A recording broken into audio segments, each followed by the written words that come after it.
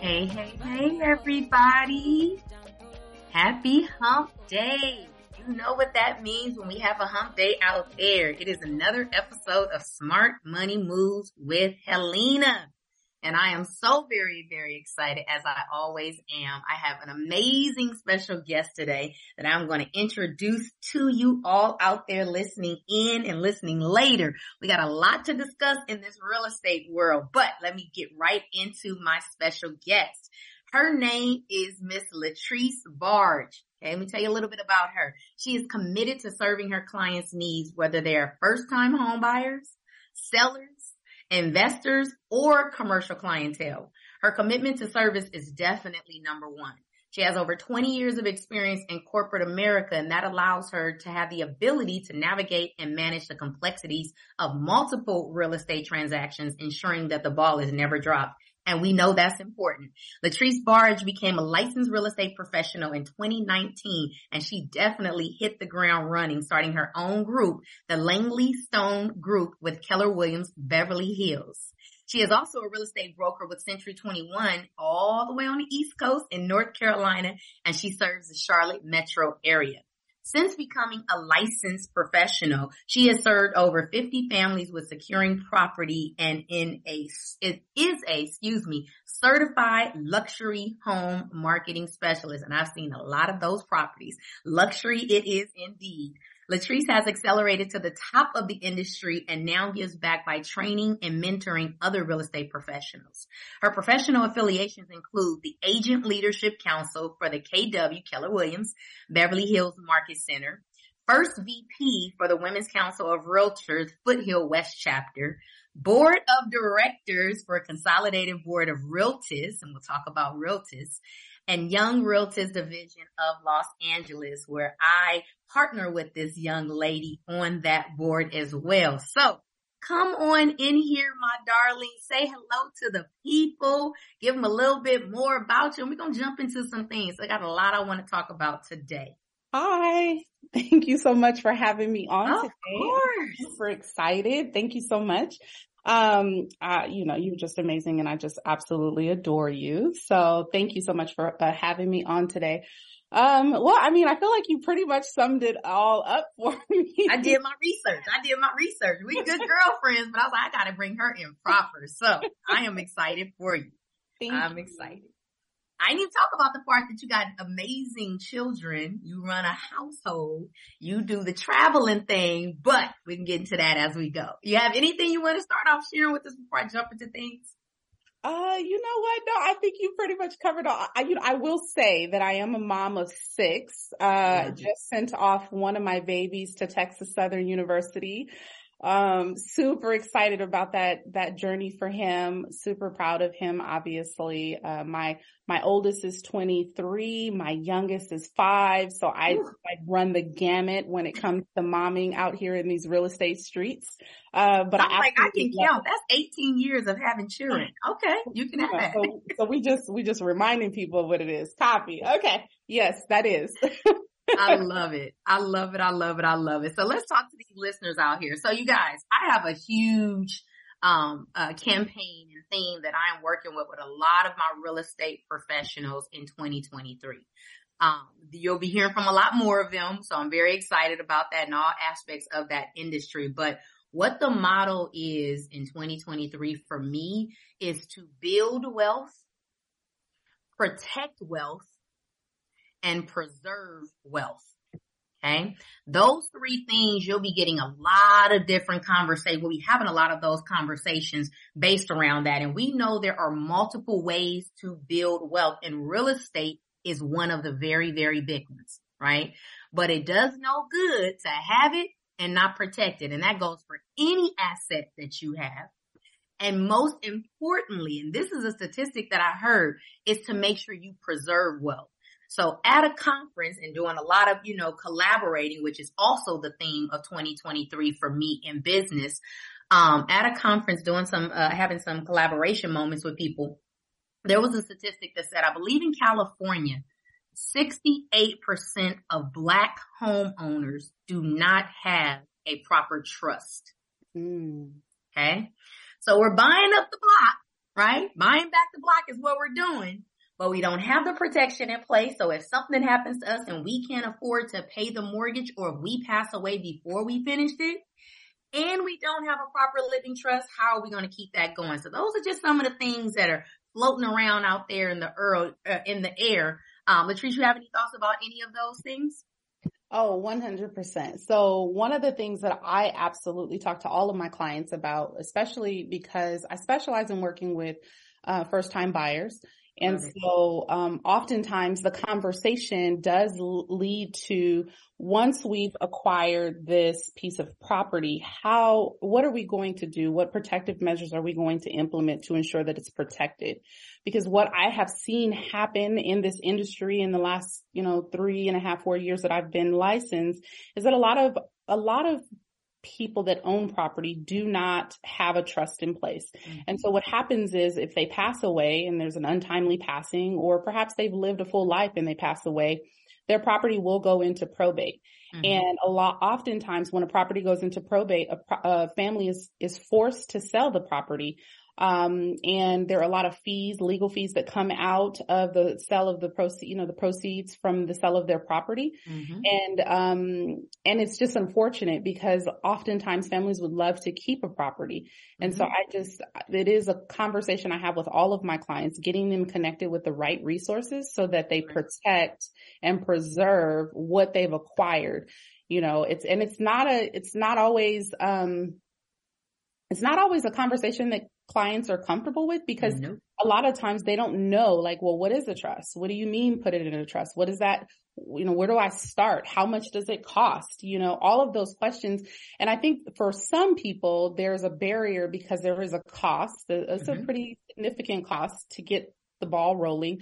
But when you look at it like, this now protects whatever assets I have moving forward, then it's well worth that initial investment. One thing that I see working with a lot of clients as well, right? And, the protecting of the wealth is very important to me in my line of work, being a life insurance and annuity strategist. It's very, very important for me to make sure that people understand how simple it can be to do that preservation part. But I've also found, in working with a lot of people with their financial situation, is that happens to be one of the only assets that a lot of families actually have and are able to leave behind. So we've worked as hard as we've worked. We've gotten to the home ownership. We, like you said, short time or long time, but to not be able to keep the one thing that you considered an asset it really hurts my heart. And it doesn't have to be. And I was in that boat because I have a lot of, professionals, as I know you collaborate with as well, that do the living wills and trusts. And it can be definitely an expensive burden, but not having it is even more expensive.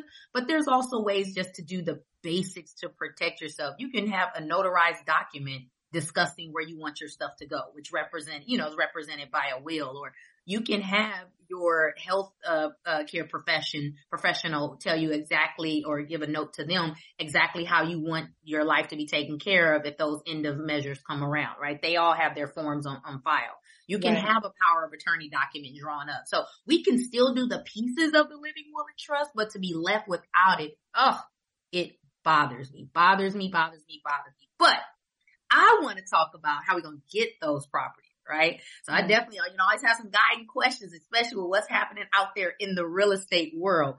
So one of the things I want to start with is, if someone is interested, which we know we have a lot of people that are interested in not just properties, but also investment properties. But I want to focus on the people who, like you said, first-time home buyers is a very, very big part of your clientele. So if someone is interested in buying a home, what are the necessary steps that there are for them to take so that they can work on that? Right. Okay. Yeah. So, so the first step really would be to get connected with a real estate professional, right? Mm-hmm. Once you're connected with a real estate professional, and let me just preface that by saying that in my opinion, I tell all of my clients that I think it's a good idea to interview 2 or 3 agents. I like that. Reason is because oftentimes you'll find that there are personality differences, right? When I first got into this industry, I was so focused on I want to bring the most value, provide the best service. everyone should work with me, right? But I may not be a good fit for everyone, and everyone may not be a good fit for me. So Yeah. I've learned that what's for me is for me and what's for them is for them, right? So I do think it's really important that you first interview your real estate professionals to find out, are they in alignment with what your goals are? Do they have the patience? What is their communication style like? All of those things are really important, because when you do choose your real estate professional, you are going to go on a journey with them. It is not a sprint. It is a marathon. So oftentimes you'll be you'll be having multiple phone calls. You'll have multiple meetings with them. And it could be anywhere from, 8 weeks up to several months that you're working with this real estate professional. So I think alignment is extremely important in selecting the person that you're going to work with. That's really important. Yeah. Once you've identified the professional that you're choosing to work with, the next step is, if you decide to work with me, I get you connected with a lender, right? Mm-hmm. And I work with a broker that is, licensed with multiple banks. So I just think that they bring the utmost value to my clients. So that's who I particularly partner with. But, you can also get multiple quotes, if you will, to see what rates different lenders will provide. So a mortgage broker will shop around and get you the best possible rate, but you can go to your credit union. You can also go to a bank to get, if you already have a banking relationship with either a credit union or a financial institution, that's also an option for you. Now I'm gonna jump in here real quick, because you said a word, right? And I want you to put a thumbtack right in there. Make sure we get back to that list, right? But you said rates, and that is a really, really big deal right now, because the one thing is constantly being spoken of is rates. They're high, right? Is this even a time for people to think about purchasing with the rates as high as they are? Absolutely, it's a time. So here's my thing. I say this all the time. Mm-hmm. And I think you may have heard it before, mm-hmm. Date the rate, marry the house, right? Yes, and yes. A lot of people, I don't know if it's necessarily their favorite term, but the reality of the situation is, when we say that rates are high, they're high in comparison to the last couple of years. Okay. But when we look at rates historically over the last 20 years, they're not high, because there was a time within the last 20 years that rates were over 17 and 18%, right? So if we were having the conversation today about a 17% interest rate, that would be extremely high, considering that property values have increased, right? Mm-hmm. And provided, back then properties weren't as expensive to invest in. So that obviously would make a huge impact. And are rates up right now? Yes, they're up, but are they high? I don't think that they're high. And I think when we talk about, them being high, it's everyone comparing it to what they've been in the last, 24 to 36 months. We've seen rates dip down into like the low 2%, high ones, right? Yeah. So yeah, when everybody went out refi. 100%, right? And you know what, to be honest, not everybody, some people miss the mark on that refi, unfortunately, but yeah, you're absolutely correct. I think that, anytime you have the idea that you want to invest in real estate is the time to purchase. Because if you purchase now and rates are up, right? The rates are higher than they traditionally have been in the last 24 months. You are, I'm sorry, I just lost my whole train of thought. No worries. With rates, you said with rates being right high, I think you said date the rate and marry the house. Yeah. That is correct. So if you buy the house now, right, at let's just say 600,000 today, that same house 3 years from now is not going to be 600,000. And we don't know what the rates are going to be 3 years from now, right? Mm-hmm. But what we do know is that between now and the next 3 years, you'll build enough equity to where you could perhaps refinance and buy the rate down. There are so many different options that are available to you once you get into purchasing. But now, if you are thinking about purchasing, is the time to purchase. Yeah, one of the things that, and I totally agree with that, one of the things that I often hear in communication with real estate professionals or people, looking to purchase homes, which, and helping people set their financial goals, purchasing a home is usually on somebody's list somewhere, right? So we have these conversations often, but when it comes to that, people typically have an opportunity, and this is just what I've seen in the past, they have an opportunity to change that rate for a better rate within, like you said, that amount of years, right? So they're putting themselves where they want to be in the house that they want to have.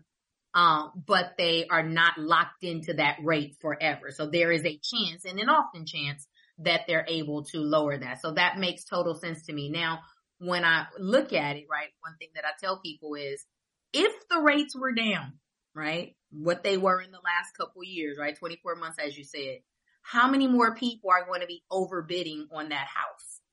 100%. So that's another challenge too, because there was, a superficial inflation on the prices of homes, right? Because there were so many buyers flooding the market due to the rates being so affordable or so low. That just really created multiple bid situations. So you have buyers that are purchasing homes that really aren't in a position to sell their property for several years because they paid more than what it was actually worth, right? Mm-hmm. So something else I just want to touch on too is with rates being where they are, you still have options as a buyer, right? Mm-hmm. Because we are now in what's considered to be a buyer's market, buyers have a little bit more leverage and control on how we negotiate on their behalf. Sometimes I see sellers willing to issue a credit that will help the buyer buy down their rate. So just because rates are up doesn't mean that you are absolutely pigeonholed to what the par rate is. Other things that kind of impact your rate would be your credit. So when you have a stronger credit profile, you qualify for the best possible interest rate. That coupled with a seller credit, possibly coupled with a credit from your agent or a credit from your lender, all of those things can help buy your rate down and make your payment much more affordable, thereby making you a bit more comfortable in this particular season. But there are options. And so I don't like when people say, oh, I don't know, because rates are up. Well, I mean, we don't know what they're going to be. I can't tell the future, but what I do know is that property is going to continue to appreciate in value, right? So the same property today that's worth that $600,000 is not going to be worth $600,000 in a couple of years. So that for certain we do know. And you keep saying 600,000, and I'm like, where in LA is there anything for 600,000?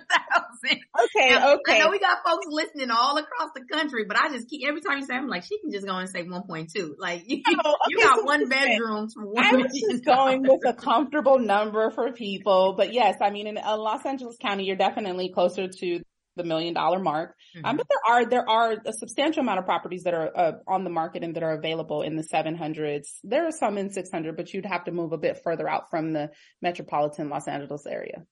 I love it.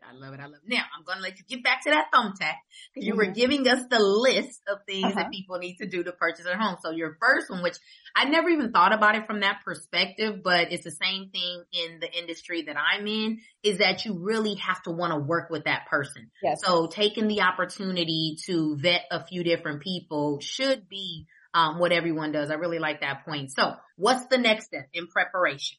In preparation. So once you've identified who your real estate professional is, then you're definitely going to that professional should get you connected with a lender so that you can get pre-approved.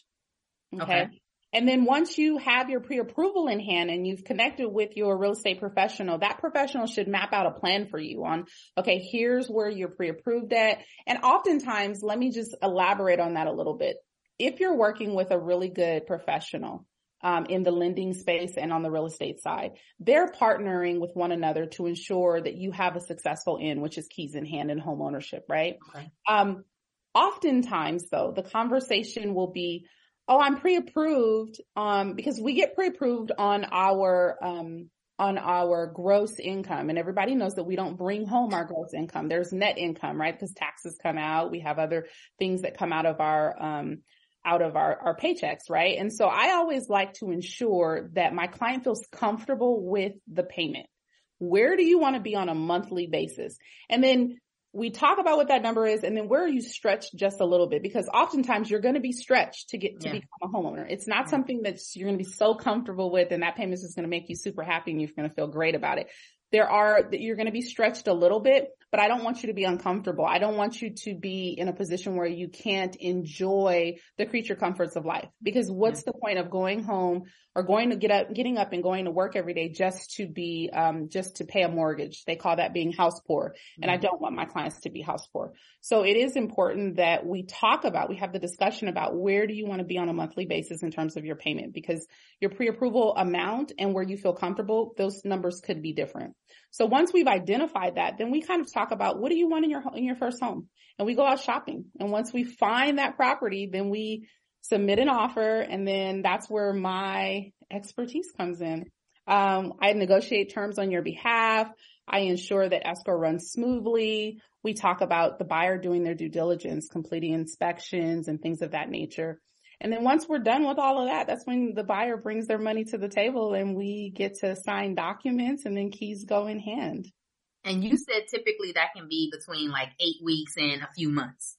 So it really just depends on where the buyer is in their particular journey. Because I work with buyers that say, hey, one day I want to become a homeowner. And so I'll work with them to get them ready. Maybe their credit profile is not ready, or, there are a multitude of things that could be the case.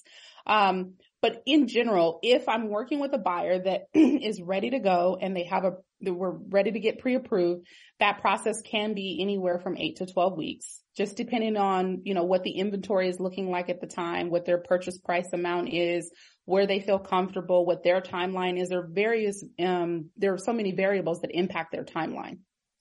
That makes sense. I understand. So let me ask you a question. I'm a money girl, right? Mm-hmm. So how much cause you have to have something saved, right? I've been told by other professionals that there is no such thing as zero down, right? So what amount, do you agree with that? Yeah, there's some truth to that. Yeah. Okay, got it. So what amount or what percentage should a person have saved? And I know it probably depends on their whole, profile, but is there just a rule of thumb that you tell people to be prepared to bring to the table? So generally I say about 5%, like overall, I would say 5%, but it really just depends on the buyer's, choice of financing, right? Okay. So you have the option to use FHA financing, and most buyers Which is what? That's the Federal Housing Administration. Okay. They provide financing. And so, typically you'll see down payments required a minimum of 3.5%, but it could be 5% as well. Right. Okay. And then we also have conventional financing. And conventional financing is, that usually starts at about 5%. And it can go anywhere up to, 10, 15, 20, 25%. It just really, again, it just depends on where the buyer feels comfortable, how much proceeds they have to bring to the table. And then we have your VA, for vets. And that is actually, they can come in with no money down. However, they do have closing costs and they have buyer due diligence that they're still responsible for. So when we say that, we're so indebted to them for serving our country. I think it's amazing, for veterans that are, out there. And so absolutely appreciate the value that they bring. So that option is available to them, but they still need to come to the table with some cash, because there are some closing costs that they're responsible for. They do have to pay for, their appraisal and for inspections. And so they will have some money that they do need to bring to the table. And then you have your, what we call non-QM or other products that are non-traditional financing. And so, with those, it can be anywhere between, like 20% or 15 to 30% down. I mean, there's a particular program that's called the, DSCR, which is the debt service ratio program. And it allows a buyer to qualify for a property based on the income that property produces. Okay. And they just have to come in with their own, down payment of usually 15 to 25%. Okay. And that's how the property qualifies. So there's so many variables. There's not like one specific answer. Just wanted to give you kind of like an idea of. No. I appreciate that. I just know I always hear, no money down. But everybody I talk to who's in the industry and actually the professional is like, that's not true. And like you said, at least for the closing costs, you still have to have something to put down or to use in the purchase of a home. So I totally get that. That makes sense. 100%.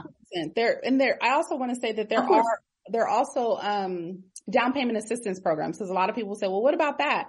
There are down payment assistance programs, but to your point, you still do have to cover a lot of your closing costs. You're still responsible for the buyer's due diligence, which would be appraisal, home inspections, and things of that nature. So nothing is truly 100% at no cost to you. You do have to have some skin in the game. Got it. Which, hey, I say that all the time, right? Yeah. One thing along with that, because I know, a part of what I focus on is saving in different ways that people can accumulate assets, right? So we got to build the wealth. Real estate is one of them other ways to be able to do so. What are some of the things that people can use to actually use as a down payment? Because I think a lot of people think that it has to be liquid money and liquid money only, meaning in the bank. But there's other assets that people can utilize, right? When it comes to having the funds for the down payment. Oh, so yeah, they absolutely, they can utilize their 401k. Okay. They can utilize life insurance. Okay. They can utilize equity from another property. So there are, I'm so sorry. I don't know why someone continues to call me, and I have my phone do not disturb. I'm not sure what's going on with life, but go ahead. Life is life. Not a problem at all. Yeah, when you say that, and I'd like to hear that from the real estate professional, because your assets, which are, anything that is generating you interest, right? Are your assets, very small interest, big interest or whatnot. They are things that can be utilized, right? I know I had a good friend of mine just purchased a property, and he was able to utilize some of his retirement accounts to do further investing that he expects to do a return for him, on the back end anyway. And one thing I know with my specialty in life insurance, people are able to set up their life insurance plan so that they get some leverage in order to put down as, money on the investment, right? So just having that opportunity is very, very important. But yeah, retirement accounts, make sure you, do diligence in looking at those, your life insurances and, liquid cash as well. So I like that. People have options. They have options. So another question that I have for you is, being the professional that you are, what are some pieces of advice that you would have for people, for things to avoid when they're considering, purchasing? Oh, some of the things that they should avoid. Oh my goodness. So we have this conversation all the time. This is a part of my buyer's consultation that I really try to reinforce. The very first thing I would say is do not go out and buy anything like a car, like furniture. I've had people say, oh, I was going to go and put some things on my credit. No, don't make any changes to your credit profile when you are in the process of purchasing. That is like a number one no. Don't rack up any new debt. Don't do anything that's going to negatively impact your credit score. Don't go acquire new collection accounts. Don't make any modifications to your employment or your job, because I've had someone, I was in escrow before, and I had a buyer modify his work schedule, and his income was thereby reduced. And we had to wait another 2-week period for him to catch up and make up the difference in hours, because it impacted his income negatively. And so any modifications to your employment, your job, anything that you're doing financially, you just want to put a pin in it. You don't want to do anything that can negatively impact you. And oftentimes people aren't thinking about that. They're like, oh, I'll just go and, buy, especially around Christmas time. I had a buyer, her husband told her, do not do any shopping for Christmas. And she said, okay, I won't. And so we were like 2 days from closing, and right before, a lot of buyers don't know this, but right before we go to close, they run your credit one more time just to make sure that there hasn't been anything that's hit your credit. You can be in escrow, but anywhere between 21 to, 45 days, sometimes 60 days. A lot can change. A lot can be impacted during that time period, right? And so we were in escrow, and this woman put, Christmas presents and whatnot on her card. 2 days before close. and it impacted her credit score, and they were not going to be able to qualify. So we had to expeditiously make sure we got that amount paid down. We had to provide a letter of explanation to the underwriter, because the underwriter was like, nope, this isn't happening. And we were like, yes, it is happening. Wow. And then we had to do what's called a rapid rescore for that client. Again, you don't want to add being in escrow is already a stressful process, especially if it's your very first time. So you don't want to do anything that's going to adversely impact you during that process. And my job as your professional is to have the conversation with you, have the hard conversation, and remind you, like, let's not do that. When you close escrow, and that's after you get keys, once it's recorded, right? Once I hand you the keys, it's been officially recorded with the county. We can go buy all the furniture that you want. Go ahead, charge it up.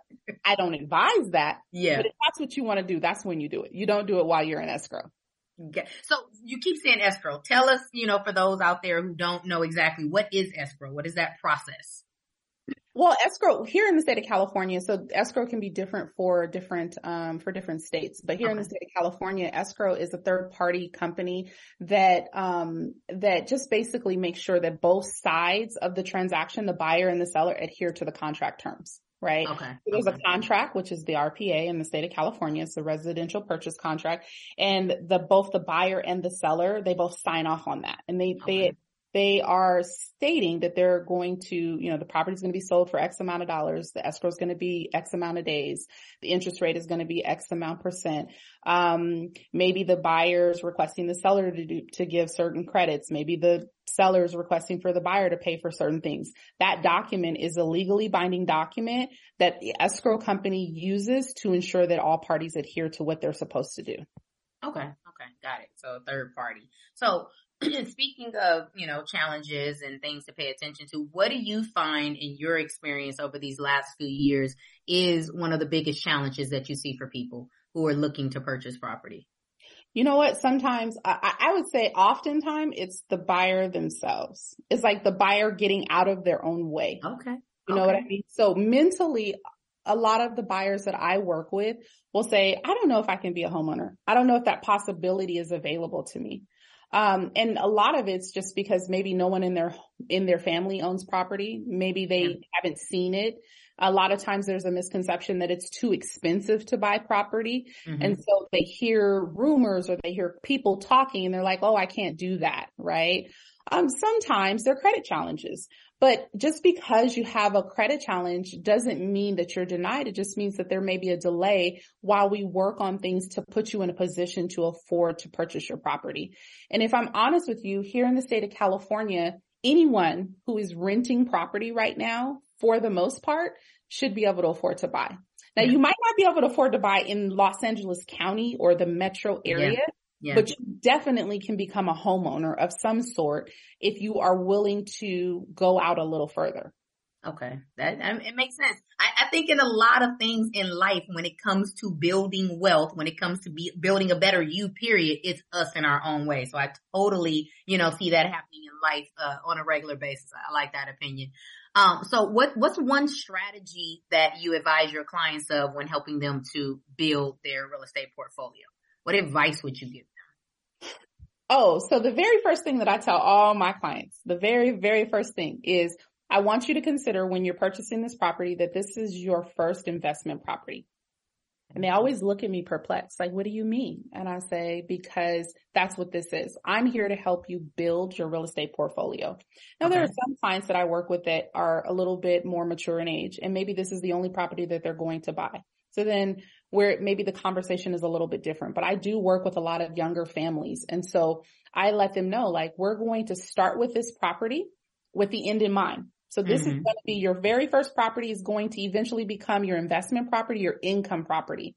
And later on in life, you'll be able to get mailbox checks from this property.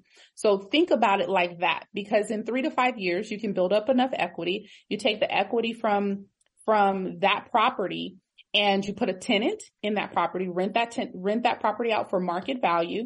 And now you take the equity that you have and you go buy your step up property.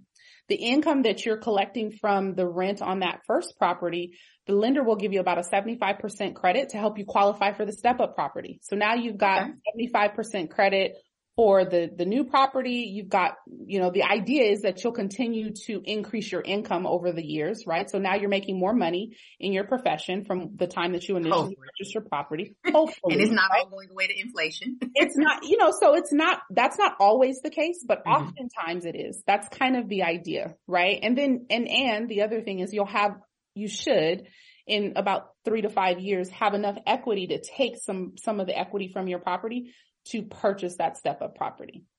So I'm a first time home buyer. I shouldn't expect to get everything I want in the house. Cause I think that could be a problem for a lot of people. That I remember when I purchased my first home, this is over 10 years ago. And I thought I wanted every single thing, right? I want this. And the market was really good 10 plus years ago.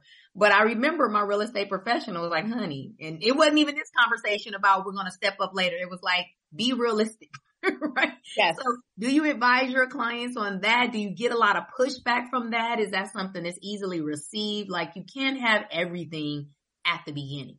So, is it easily received? No. Okay. That's the reality. But you know what I do? I really try to, infuse a little bit of my story when I'm working with my clients. Okay. I am originally from Pasadena, which is, relatively. Yes, it's my favorite too. My favorite city in the United States of America. Yes, girl. It's amazing, right? So I'm from Pasadena and, I wanted to buy in Pasadena because who wouldn't want to buy in Pasadena? Exactly. It's amazing, Tree-lined streets, wide. It's amazing, right? Well, the way my checking account was set up,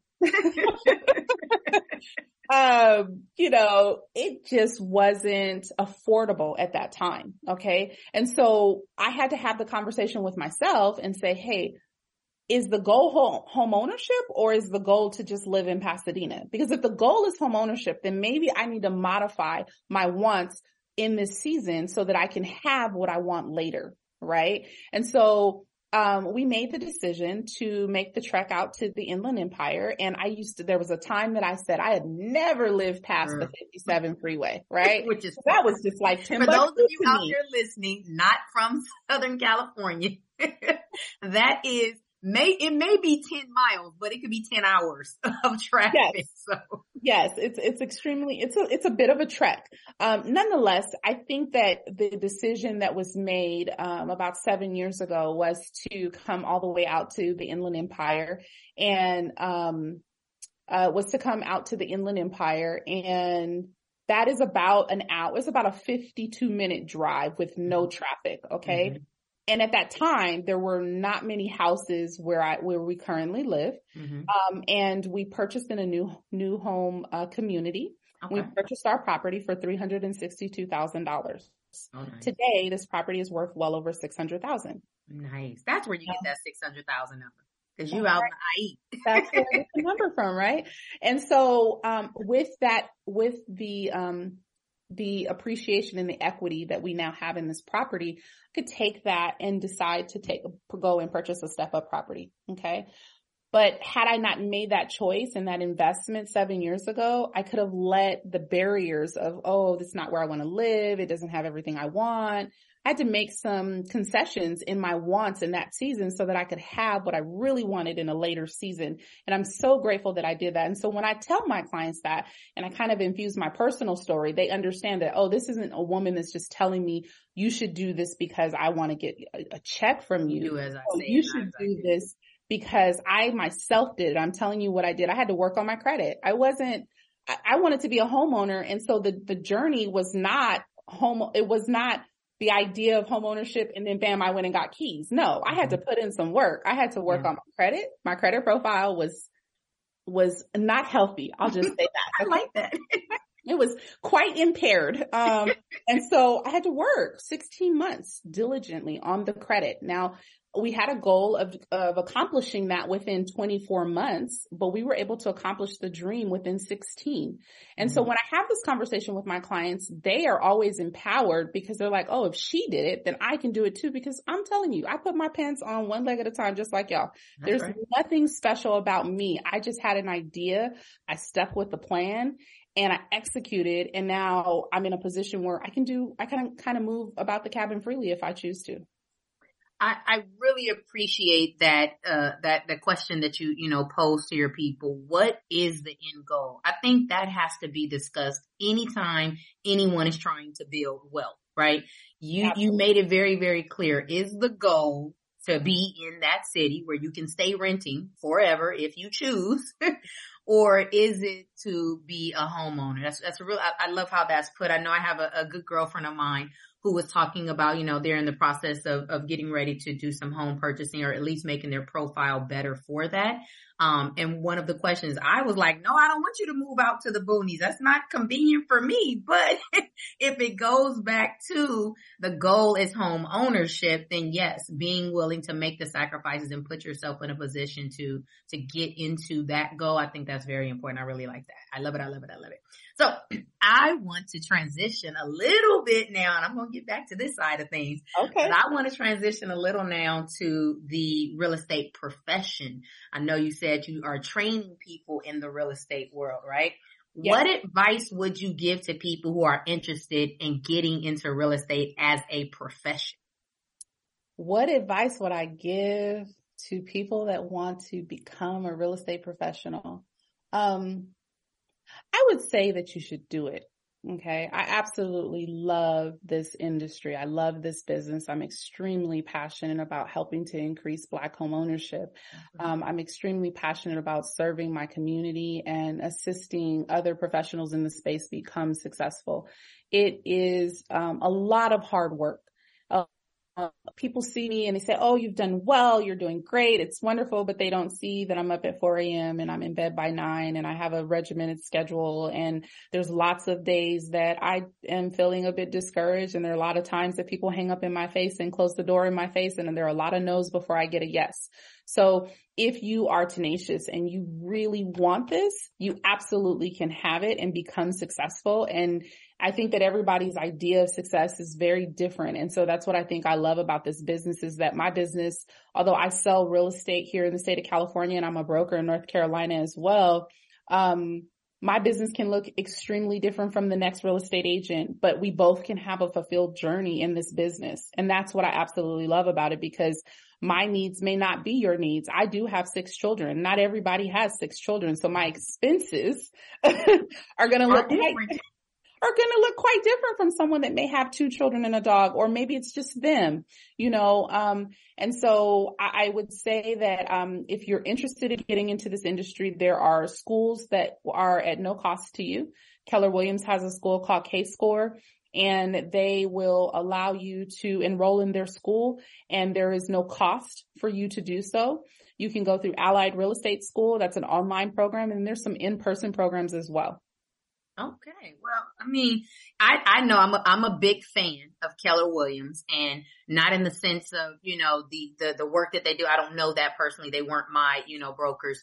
But I really love exactly what you said. I hear from everybody that I deal with that deals with them that they are some of the best, they give some of the best training opportunities for people, starting out in the business, right? So I'm glad that you know, confer with that. And I know in my industry, we follow a lot of the marketing tools that comes from Gary Keller, which is the CEO and owner of Keller Williams. So, yes.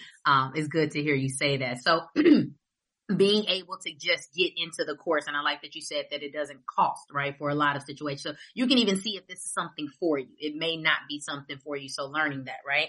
Now, I met Latriece, you guys, on a panel a couple of years ago when she was a top, and is still, but she was being represented as a top producer. And this was in 2022 about her work in 2021. And I don't know about you guys out there. There's a whole lot of real estate professionals, but this young lady, she closed 27 pieces of business in 1 year in the real estate market. That is a huge, huge, huge deal. So I'm going to ask you the questions that I had for you then at that time.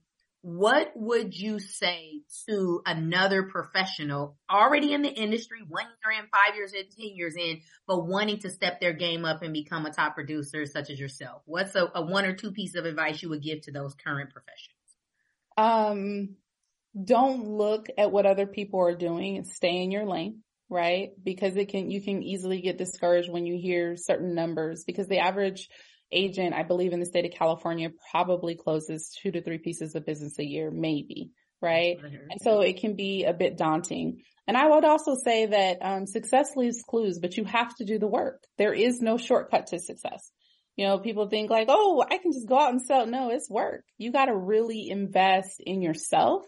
You've got to invest in the education. You know, I have mastered my craft in terms of the residential side. I'm now venturing into the commercial space, and I'm a commercial agent. Oh, nice. And so, which I absolutely enjoy, but I've mastered the residential side. And when I say that, there's still always going to be new scenarios and new situations that come about, but I know how to navigate a transaction, whether I'm working with a buyer or a seller. I know my contract like the back of my hand. I can tell you what's on the RPA. I can tell you what's on the RLA. I can tell you what advisories and addendums and disclosures need to go with which documents. That's important. That's not something that you can fake. We are fiduciaries for our clients. So I think it's extremely important to focus on becoming the consummate professional in the space, and the success will come. There's this thing that Gary always talks about: learn before you earn. Mm-hmm. Learn as much as you possibly can about the profession that you're entering into. Maybe that means you go and sit and you're under mentorship, you're under coaching. Maybe you just take time and, you know, take someone that's operating at a high level for coffee, pick their brain, ask them like, how did you do it? What did you do? What are your trade secrets? And then you formulate your own plan, right? Those are some of the things, but I think I'm a real big fan of coaching. Coaching, I feel like, cuts your time in half. Yes. Because you're learning from someone who's already done it at a very high level, and they will help keep you accountable. One of my mentees in the industry, because one of my big goals for 2023 is to train up and duplicate myself in at least 100 agents in the industry. And I got one of the biggest compliments I've gotten in a very long time today from her. And it was really about what you just said, which was, you just allowed me to, you know, cut 10 years out of my journey. Yes. By having you with a decade plus experience and being willing to pour every single thing into me at every single minute. And she takes every single minute, but that's where the duplication process comes from. So having a mentor, I definitely, you know, see that being a really big deal in this industry, and having that person to just lean on. Absolutely. One other thing that you talked heavily about when we first engaged with each other was one of the words, which is one of my words for this year, collaboration. Yeah. So what are your thoughts on collaborating with other professionals in your industry, in the financial industry, and, you know, just building that network around you? What are your thoughts on that? Oh, I am a big fan of collaboration over competition. 100%. I love it. I think that it's absolutely necessary. I think that there is an opportunity for us all to connect and create synergy in the space, right?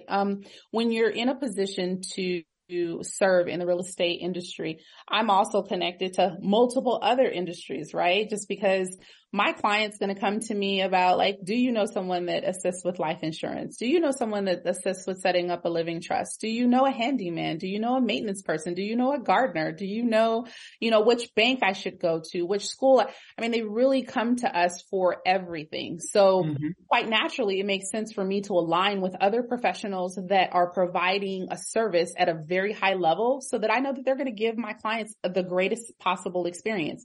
And I do believe that it creates synergy, because when you are able to connect with other professionals, maybe they have resources that can help enhance your business and vice versa. So I think it's extremely important. One of the reasons why I fell in love with you so quickly as a professional to collaborate with was because that's what I was seeking a couple years ago. And I'm looking right across from me, and I have my, I'm big on vision, right? So I have one of my nice framed posters of a piece of paper that says cohesive transparency collaboration. Okay. Mm-hmm. And it's so very valuable in this industry to know exactly what you just said. I want to stay in my lane. I want to give the best service that I can give, but I want my people to be well-rounded in their growth, in their financial planning, in their wealth accumulation, in their protecting, growing, protecting, building, all of that kind of stuff. I want to make sure that I can provide the best for my people. And it has to come from people who I have a real genuine relationship with. So that is one of the things that you and I use to hit off really, really well in our professional collaboration. So I've always loved that about you. I know one thing that one of my mentors told me years ago, probably 7-8 years ago in this business, was every year that you are in business, you need to make 3 to 5 genuine new business partnerships. Okay. We all prospect all the time. We're in business. That's what you do. I don't care what business you do. Either going to pay for a lot of advertisements, put all those food commercials on the TV. It's all prospecting, right? Or you're going to door knock, or you're going to do, books or whatever things you want to do to put the information out there. But one thing that she told me was have 3 to 5 genuine relationships, professional, that you build every single year. And I know a lot of us say, the older I get, the less friends I'm trying to make. Right? Like, I got enough. I got my real crew from 30 years ago, all that kind of stuff. Well, what do you feel about that? Because I've taken that to heart, and the way I met you was through one of those relationships that I built 6 years ago, and we are genuine, power partners in this financial world together. Right. So I think that that's actually, when you told me that, I thought like, wow, that is amazing. She's really good. She knows what she's talking about. Because I think that there's a lot of truth and value in that. And I also think that, as you get older, your circle gets smaller, but I don't think it gets smaller in, value. I think that I think it gets richer. And I think that there's more authentic relationships that you have, as opposed to having a whole bunch of relationships that bring no value. You're oversaturated with people that are, dimming down your light and, taking withdrawals from your bank account as opposed to making more deposits. Right. Mm-hmm. So I think that there is true wisdom in identifying, a couple of people every year, because by the time you get, 10 years in this business, now you've got a power circle of 30 people sitting at a table that can really make some power moves. Right. Yeah. And so I think that there's tremendous value in being extremely intentional, because that's my word for 2020. Oh, you took the words out of my mouth. I was going to ask, I know you have a word every year. What is it? Yes. Look at that. Teamwork. Intentional. My word is intentional. And I'm a big person on vision as well. I have my vision board right here, and it absolutely talks about being intentional and taking things to the next level. And so I think that we do that by way of relationship, whether it's in our businesses with working with our clientele, or whether it's on the professional side, building those professional relationships by affiliations, different organizations, or with other power players in this space like yourself. I love it. I love it. I love it. I love it. So we're coming to an end shortly, but I want to get back to bring full circle to you starting this conversation, telling us a little bit more about you, being that you have 6 children, a mother of 6. That is wild. Yeah. I had a girlfriend on here. She has 10 children. And she was on the episode about moms and money, and they just could not believe. I don't understand how 10, I don't get it, right? 6, I thought that about, I gasped when I heard you say that the first time I heard you speak, right? But what do you show? What is the biggest thing you show your children about building wealth, about money, about, that growth? What is your focus with them in that? You know what? I think that because I have older children, I have changed as a parent over the years, right? Okay. I've kind of, grown up a little bit. I've matured in a lot of ways, and I just look at things completely different than who I was over 20 years ago. Mm-hmm. And what I've learned as a mother is that our children do what we do and not what we say. Right. Mm-hmm. And so as I really truly identify that, I had to make a conscious decision on how is it that I wanted to show up as their mother, right? What's most important? What are the nuggets that I want to leave them with? What am I showing them in my daily life? Are we talking about money? Are we having conversations about credit? Are we really opening up the conversation about how to move financially? Because I think that especially in African American families, we don't have the conversation enough. I think that we are, when I was younger, it was like, children they speak when spoken to. Okay. Yeah. You're not having a conversation about how much money is coming into the house and why we're spending this on this, or why we're going to the grocery store and being, conscientious of where we're putting our money. We're not having those conversations with our children. Yeah. And so I wanted to change that narrative in my home, and we have conversations. My 6-year-old, I'll give you a little story about him. Well, he's 7 now. I'll give you a little story about him. So he, my older son wanted to take them to McDonald's. I'm not a fan of McDonald's, but he took them to McDonald's. My older son is 23. And so big brother come over. He wants to go to McDonald's. Mm-hmm. It's his wallet at the house. Now my 7-year-old carries his wallet with him. Okay. My 7-year-old has his wallet and he says to his brother, I'll lend you the money. I'll lend it to you. I'll let you borrow it, but you're going to have to pay me back. I'm going to tax you because you did not have your wallet with you, and I'm going to charge you interest for every day that it takes you to pay me back. So he borrowed $9 to purchase the food for his 2 little brothers. And my son was on his head and said, where's my money? Where's my money? Where's my money? So he ended up paying him back like 3 days later, and he charged him. He said, you got to pay me $12 because I'm taxing you for not having your wallet, and I'm charging you interest for every day that I don't have my money back. Now, my 7-year-old understands the concept of just simple interest, right? Yeah. So I was not having those conversations at 7. I wasn't. I taught math. We weren't talking about that. We weren't, because it wasn't even something that I was aware of. How credit works, where we live, how we move, where we invest.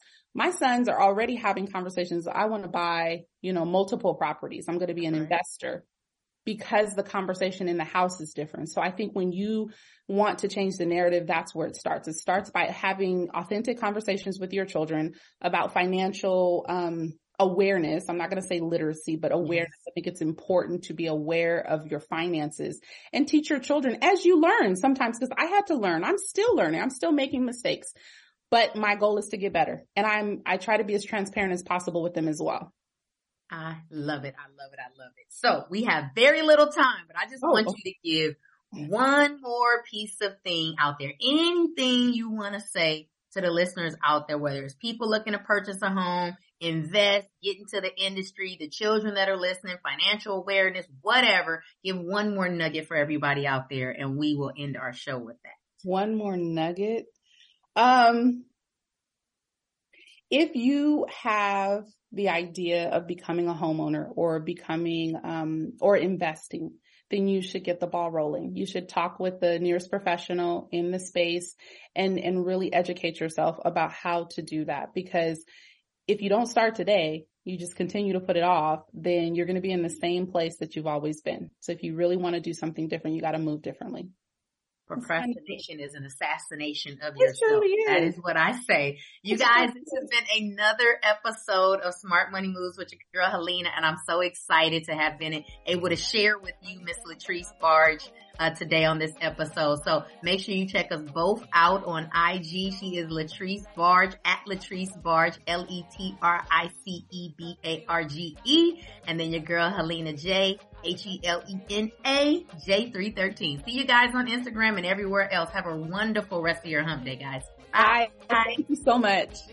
As always, thank you so much for the information, and it is fantastic. Thank you so much. You are listening to the Intentional Talk Radio Network. All righty then. Thank you so much for joining us. Helena, wonderful show as always. Thank you for joining us. You are fine, you are good, but you bad like the do. All the things you do, you are wild for the puzzle. You just got them like that, cannot be but that. What is the matter?